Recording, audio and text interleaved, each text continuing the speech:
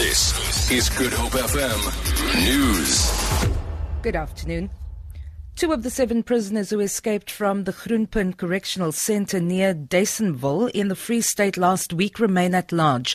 5 of them were rearrested last week. The men allegedly escaped through a window. The Department of Correctional Services, Logan Maestri. Correctional officials, together with the South African Police Service and other law enforcement agencies, are still hard at work to ensure the arrest of the remaining 2 inmates. We are confident that the remaining 2 inmates will be arrested. We are once again appealing to members of the public not to approach these inmates should they come into contact with them, but to contact the nearest police station. Member of the ANC Executive Committee and Minister of Cooperative Governance, Pravin Gordhan, say the country is faced with a huge problem as people are not willing to pay for services.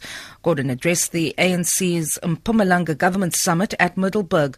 The minister says municipalities need to be assisted to widen their tax base while more jobs need to be created. He says corruption will not be tolerated in municipalities. So the money that is due to the municipality must be collected, and the collection rate must be well above 80%, otherwise the municipality runs into trouble. We've got to have some continuity amongst councillors, but we must also have some continuity in the administration as well.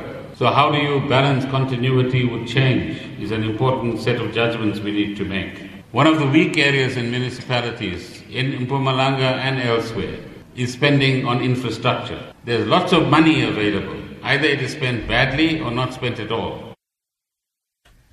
More than 350 people are reported to have died in a heat wave sweeping India over the past week. Most deaths have taken place in the southern states of Telangana and Andhra Pradesh, where more than 140 people have died since Saturday.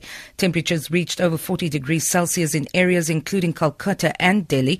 Authorities have urged people to stay indoors and drink plenty of fluids. The majority of deaths are reportedly elderly people who were working and being exposed to the heat.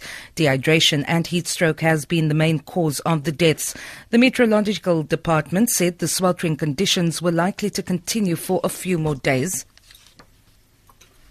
International Missing Children's Day is being observed today. The Western Cape Social Services Department will conduct a door-to-door campaign in Mitchell's Plain this afternoon to raise awareness about child protection.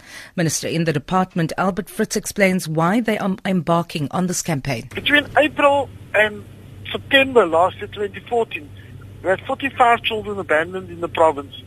We had 846 children who were reported as neglected. And you will notice the figure is high because we take child neglect very, very seriously. And I think we had something like 5 convictions last year in our courts for child neglect. For Good Hope FM News, I'm Vanya Kluscher-Collison.